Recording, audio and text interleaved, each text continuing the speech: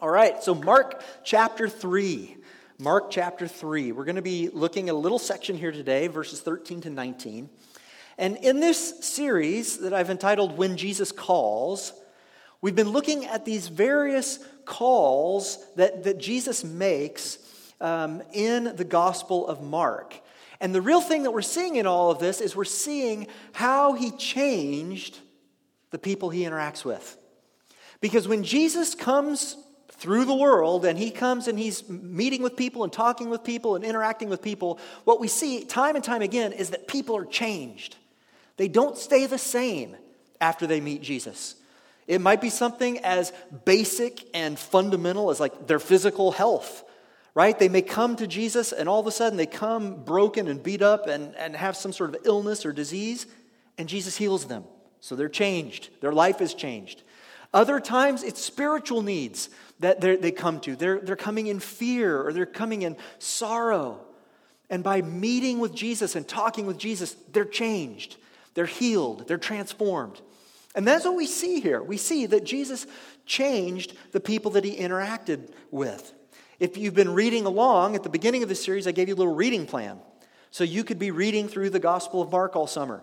Some of you are right up to speed on that. I know it. Others of you may have fallen a little behind. It's all right. You can still do it. There's still time. We've read through chapter 6. And what we've discovered as we've been reading through this is that Jesus would often invite them or call them to something that would transform their lives. Many times, Jesus' message to people was a challenge. It was something that he was calling them towards that they didn't naturally want to do. He would call them to repentance. He would call them to forgive their enemies. He would call them to even love their enemies. Things that weren't necessarily natural to them. He'd call them to that thing. And that's what we're going to see here today. All right, so let's start here and read our section. It's in Mark chapter 3, starting there in verse 13. And here's what it says. And he went up on the mountain and called to him those whom he desired, and they came to him. And he appointed 12, whom he also named apostles, so that they might be with him, and he might send them out to preach and have authority to cast out demons.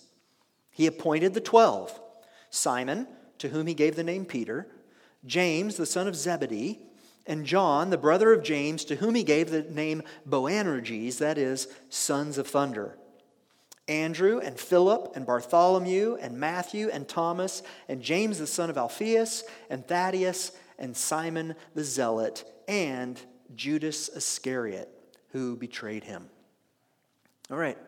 Now, after reading this little passage, you might think that the call I want us to look at today is the call to preach and cast out demons, right? Because that jumps out pretty clearly there.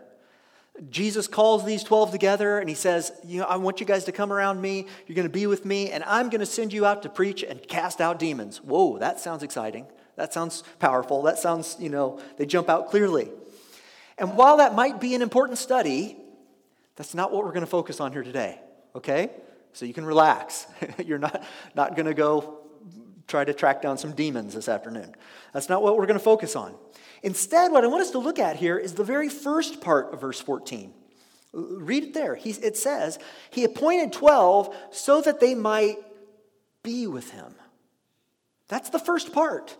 The first thing that he says, you're going to preach and cast out demons, but the first thing he says is, I'm appointing you so that you would just be with me. You'd just be with me.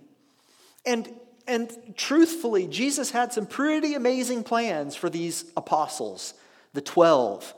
Pretty amazing plans. Things that they could not even begin to imagine at this point. 11 of the 12, you might pull Judas out of that because his life was cut short. He didn't experience all these things, but even Judas experienced a lot of those things. They would experience awe-inspiring things. Some of the most incredible things that have happened in all of history happened in these guys' lives. They would walk the earth with Jesus, witnessing his teaching and his miracles, as well as witness his resurrection. These 12 were the ones that saw Jesus both crucified on the cross, but they also saw him resurrected from the dead. They also saw the coming of the Holy Spirit in power on the day of Pentecost and the birth of the church. They saw what would happen when all of a sudden the good news would go out and thousands of people would come to the Lord and be saved. Not only that, not only did they see those things, but they also would go and do extraordinary things themselves. Jesus sent them out, as he said he would, to preach the gospel, to heal the sick, and to cast out demons. All sounds pretty exciting, right? Pretty great. But that wasn't the primary reason that Jesus called them. That wasn't the main point. First, Jesus called them to just be with him. It was a call to relationship. All right, and that's the call that we're going to look at here today. This call of Jesus to relationship. You've probably heard the statement that people are the product of their environment. Anybody heard that before? They say, yeah, people, it's the thing where they live, how they're raised, the surroundings, that really shapes people. That's what makes them become who they are.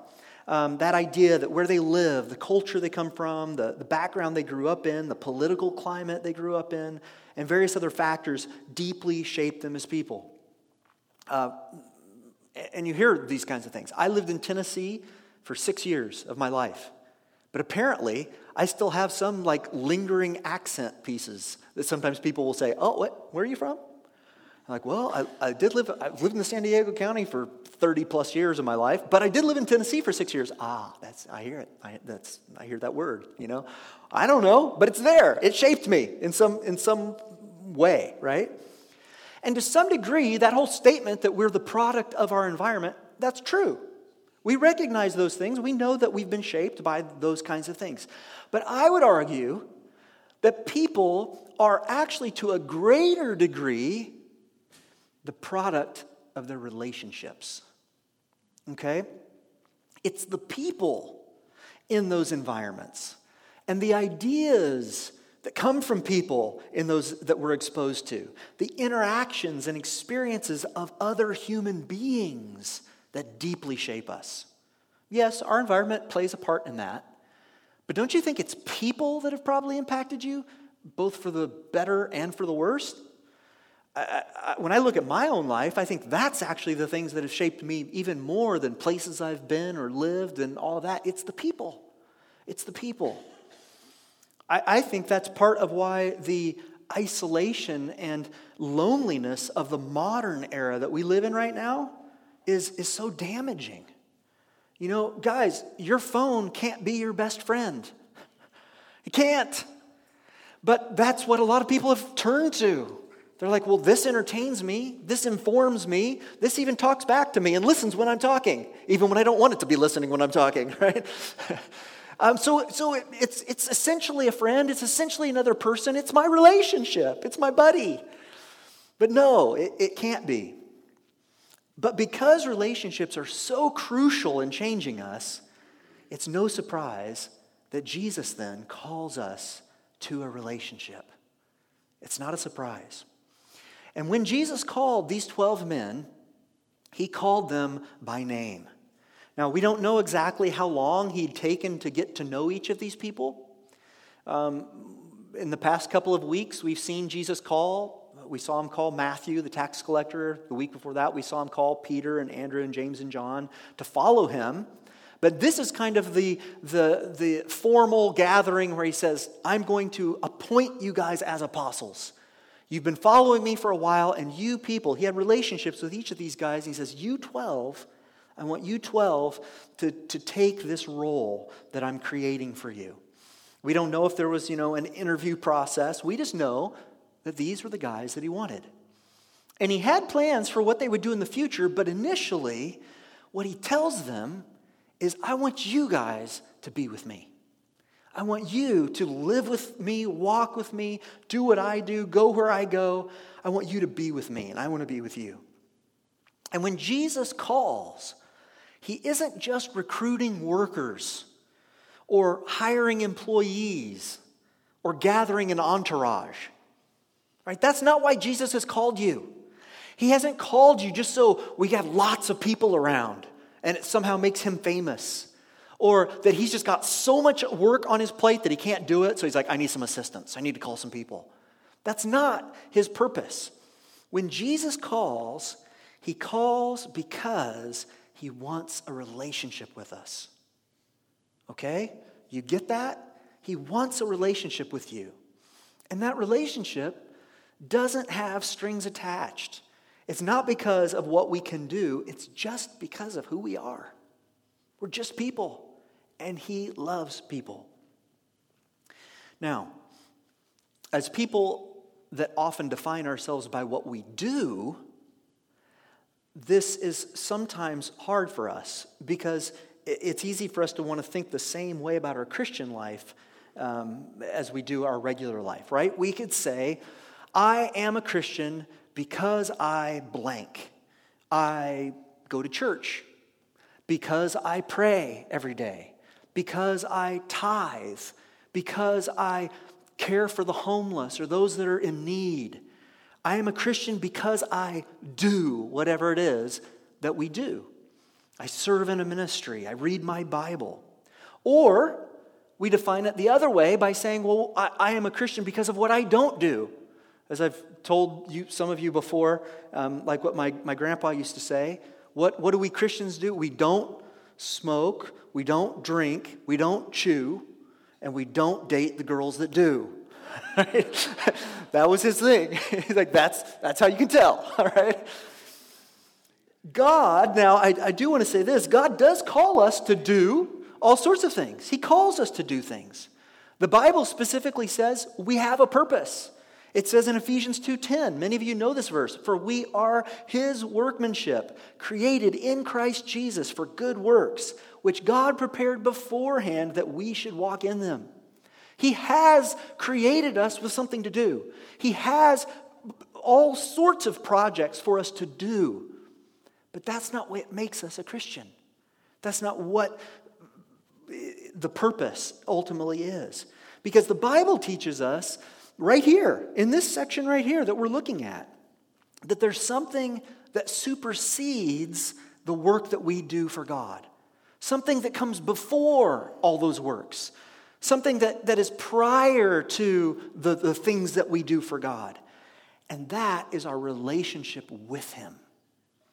The relationship comes first.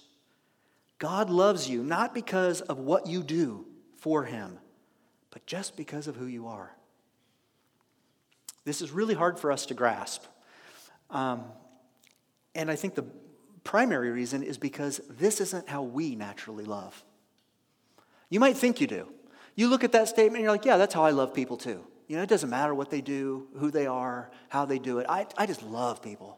There's a couple of you that maybe that's almost true. All right? But for most of us, that's not how we do it. That's not how I do it. I know it, and I recognize my shortcoming here in this. We tend to love others because of how they relate to us. All right? We ask the question, well, how do they respond to me? Do they laugh at my jokes? Do they, interact with me in a way that makes me feel good? What do they have that I need? That makes me want to love that person. Why is my life better because of them? So my point is, our love, even our love for others, tends to be pretty self-centered.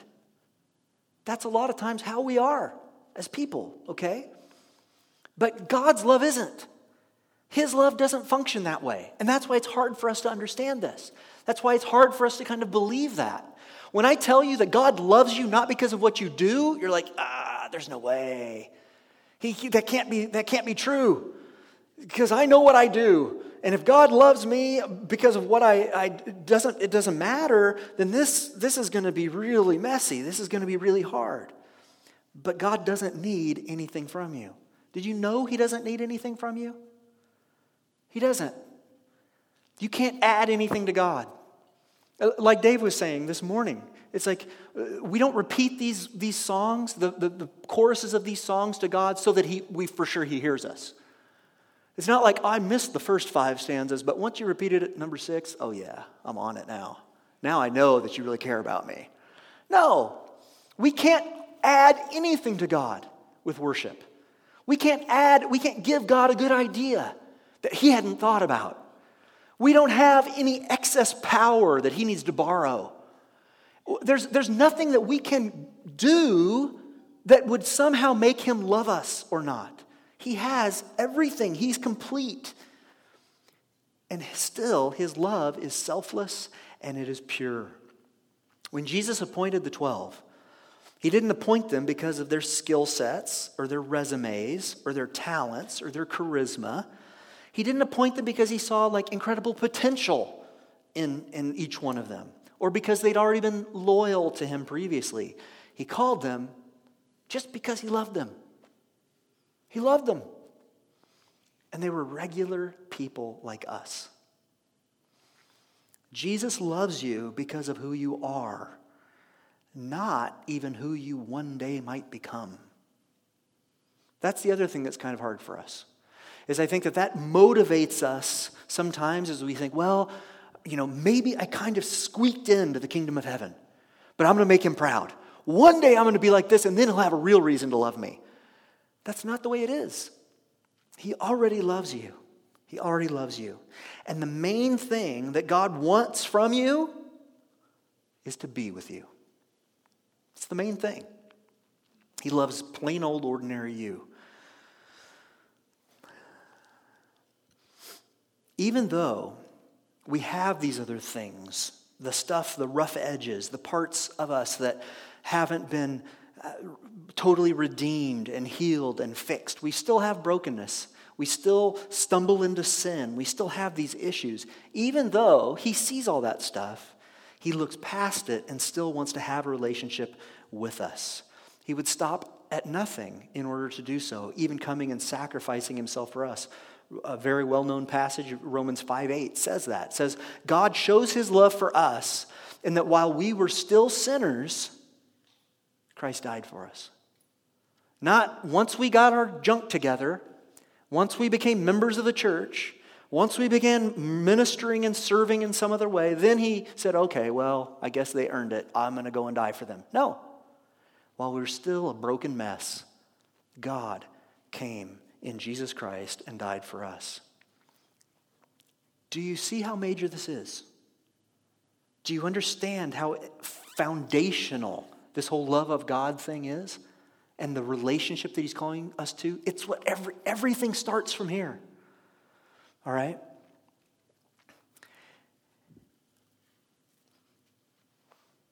I think one of the problems that I have with it is my own finiteness. The fact that I'm just a human being. When I think about this and I think about the love of God, I think, okay, I'm one person on a planet of 8 billion. How is it that God Almighty can actually pay attention and want to love little old me? Does anybody else ever feel that way sometimes? You feel like you're kind of a speck in this universe. You're just a blip on the timeline of history. But God still wants to love each one of these 8 billion people, and he wants a close personal relationship with all of us, and it still wouldn't make a dent in his endless love. I can barely love 80 friends, right? 8 billion doesn't even faze him, all right? You have to understand that. It's the way it is. Now, I know that when we go through a series like this, and I'm talking about these different calls that Jesus has, I know that for a fact, many of you have answered a lot of these calls, all right? And so as we go through this series and I talk about the call to follow Jesus, many of you have already done that. You do follow Jesus. You heard that call in your life. You said, yes, I want to follow you with my life. You've heard the call to surrender, and there's things you've had to lay down. You've heard that call toward healing. You've worked through all of those things. But don't forget that he's calling you to relationship. And here's one of the keys about all the calls that we're going to look at through this summer. Every one of these calls of Jesus is continuous. It's not a one-time thing. And I think that's part of the thing with the relationship thing that we need to remind ourselves of. It's not that God says, look, will you be in a relationship with me once? And we say, okay, yeah, I'll do that. And then it's done. And he's like, okay, great, see you in heaven. That's not the way it works. No relationship works that way. If my wife and I had been married for coming up on 23 years, okay? If I had, shown up at the altar with my wife and said, hey, I'd like to marry you. And she's like, okay, yeah, I will too. And I just like, all right, that's it. We're committed. We're in a relationship now. We're going to make this happen.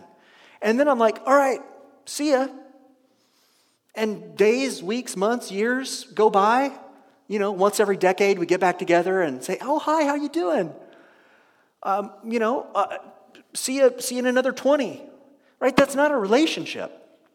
There's something that goes on and on with a relationship. It's continuous. It's not a one-time event. But how then does this all practically work out? Because you're like, okay, Jesus has called me to a relationship. Well, what does that really look like? How am I supposed to answer that call and get to know him? Because here's the thing. It sure seems like it was a lot easier for those 12 than it is for us. Doesn't it? It had to be, to some degree. It was easier. They got to see him in the flesh every day. It's way easier to have a relationship with somebody that you see, that you can talk to. They got to look him in the face when he asked them, hey, will you become one of my apostles? They got to talk to him and ask him questions. What a privilege they had. But remember, Jesus was only on the earth for 33 years. And he was only with the 12 for 3 of those years. But here's the thing. God has other ways of letting you know him and build a relationship. Other ways. The natural world, the natural laws of science point to a creator. Romans 1:20 says, for his invisible attributes, namely his eternal power and divine nature, have been clearly perceived ever since the creation of the world in the things that have been made. What's it saying there? He's saying when you go out and you look around at the world around you, you see, man, this stuff was designed. This didn't happen by accident. There's a God, and he's a God who cares about beauty, and he's a God who cares about wonder and diversity and transforming things and changes and seasons and light and dark and subtleties and shades. And there's so much there in this God. This past week, my family and I got a chance to go out to the Arizona-Utah border and spend some time with some friends on a boat on Lake Powell, all right? And one of the things, the word that I use to describe this particular place, I was telling my family, was rugged. Lake Powell is rugged. It's a desert lake. But the other thing about it is it's just everything is so big. It's like grand scale. You're in a boat and you're coming across the lake and you're like, yeah, I can see that other shore over there. Let's go over there. And you start driving and driving and driving and driving. And you're like, are the engine's on, right? Like we're moving in this direction, but it doesn't get any closer. And it's like minutes go turn to hours. And finally you've made it to this side. And then this butte that's standing up that looked about this tall is now like massive in front of you. It's just big. And it's the same way at night. They have these things called stars out there, guys. You've got to go see them. All right, there's a couple of them somewhere out here in the suburbs, I think. But when you go out there, it's like, oh, stars. Because you step out into the night sky and you look up and it's just stars as far as you can see. And there's also something else I didn't realize until this trip. There's a whole lot of things, junk satellites and things floating through space now that's very different. When you look at the stars, you can actually watch these satellites crossing over. It's big. That's my point. It's big. There's a lot there. And when we're out in nature and we're seeing these things of life, these things all point to the existence of this big God, a designer of all things, a life giver. But that still doesn't really help you know him as a person. It helps you know some things about him. And you might get some ideas that, well, he's probably like this, he's probably like that, but it doesn't help you know him personally. And God doesn't just want us to know about how great and marvelous he is, which he is, but he wants us to know him as a person. He wants us to be with him. That was the call to the disciples. He didn't say, hey guys, come watch what I do. It's going to be amazing. You guys are going to be like my little peanut gallery that follows me around to watch all the amazing stuff I do. Oh, and someday a few of you need to write it down so everybody else knows. That wasn't it.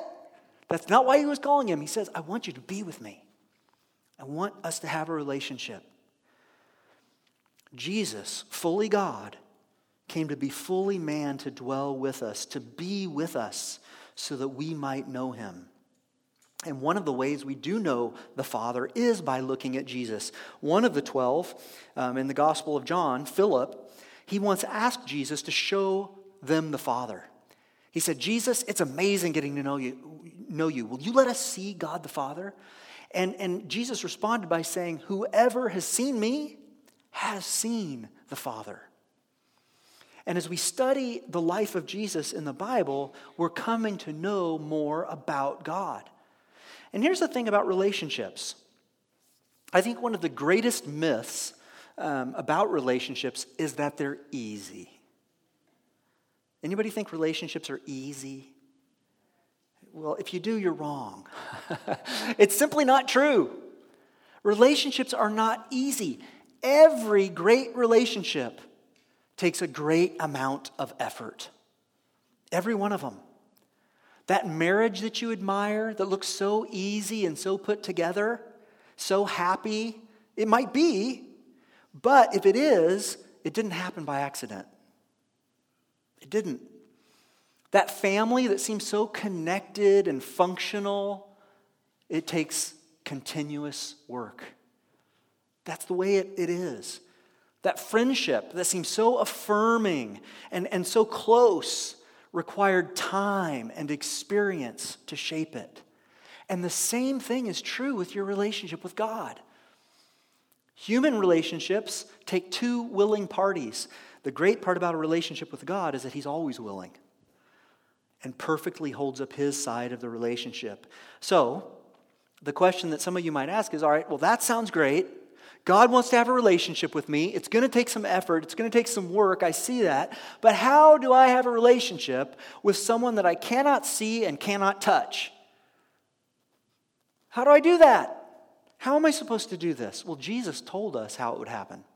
He tells us in John 16:7. Here's what he said. He's talking to his followers, and he says, I tell you the truth. It is to your advantage that I go away. Hold on, Jesus. To our advantage, you go away. You told us you're calling us to a relationship that we're supposed to know you and be with you and follow you and see what you do and understand you and hear from you. And you're telling us that if you go away, it's better for us? How's that even possible? He goes on and he says, for if I do not go away, the helper will not come to you. But if I go, I will send him to you.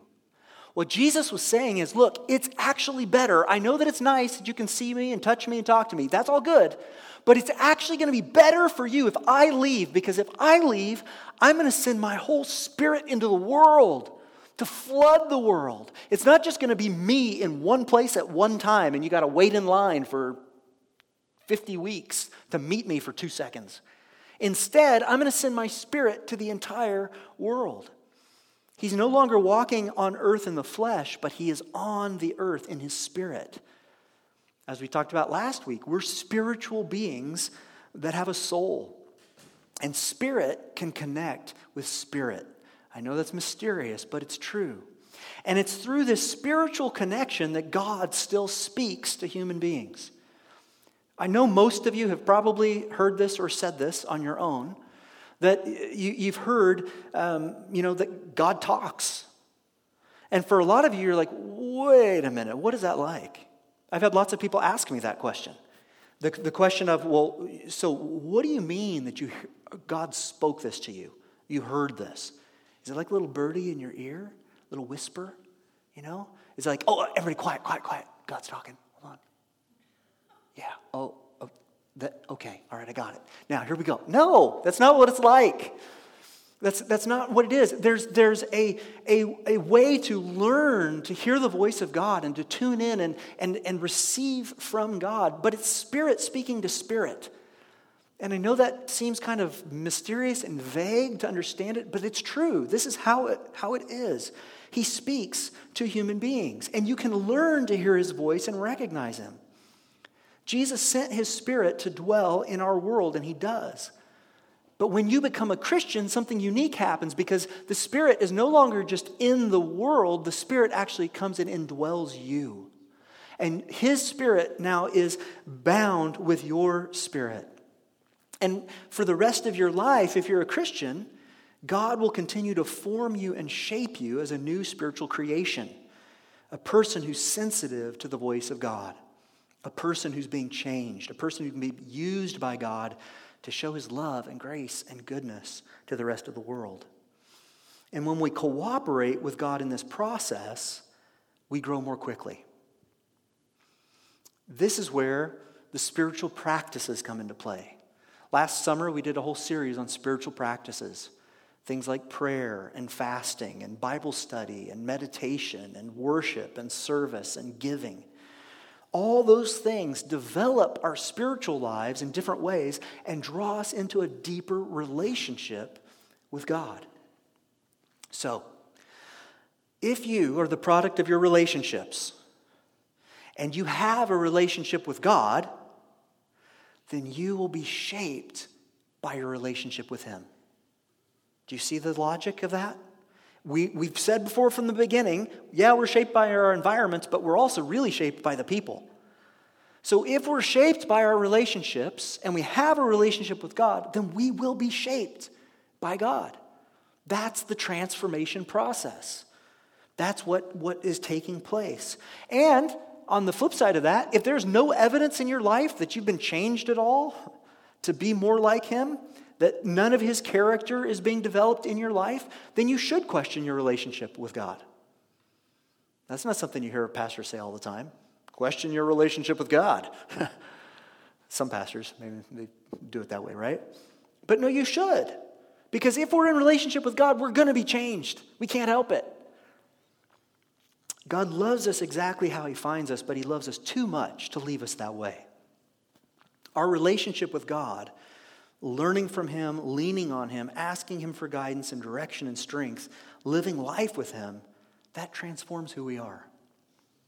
I'm thankful. I praise God that I'm not the same person today that I was 10 years ago or even 5 years ago. He's changing me. He's making me better. Now, I know I've got a long way to go, but I'm grateful for where he's taken me. He's called me and he's called you to relationship. So, what is my goal for you today as we finish? What's the goal of all this? Jesus is calling you to relationship. What's the goal? Well, I want you to be very clear that God is calling you, every one of you, to a deeper relationship with him. No matter where you find yourself, he's calling you deeper. He wants to be with you. The question is, will you respond to that call? And I know that might look a little different for every one of us because we're all at different places in that relationship. For me, one of the things that I've wanted to do for years is to take a couple of personal retreats each year where I just get away to be with God. Not vacation, not professional development, just time with God. That might be more of a long-term goal for me, but maybe in the short term, what I need to do in that, as I've thought about this, is maybe I need to schedule a 4-hour block of time each month where I just go and get with God and no distractions. Maybe that's a small step for me. For you, it might be completely different. For you, deepening your relationship with God might be something like committing to keep your Sunday mornings clear so that you gather in worship with the church each week. Maybe that's it. Maybe it's, I want to do personal devotions. I want to read the Bible each day. Or I want to set aside some time to pray. I want to talk to God on a regular basis. Maybe it's just determining I'm really going to pursue this relationship. Yeah, I made that statement 12 years ago that I would follow Jesus with my life, but I really haven't done anything since. Maybe that's what you're being called to now begin to do. So as we respond this morning, I'll have the band come on back up here. As we respond in worship, I want you to think about these things.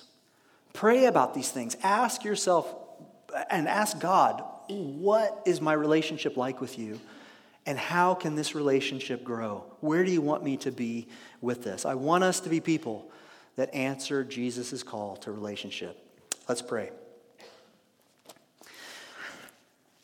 Father, I thank you for your word today.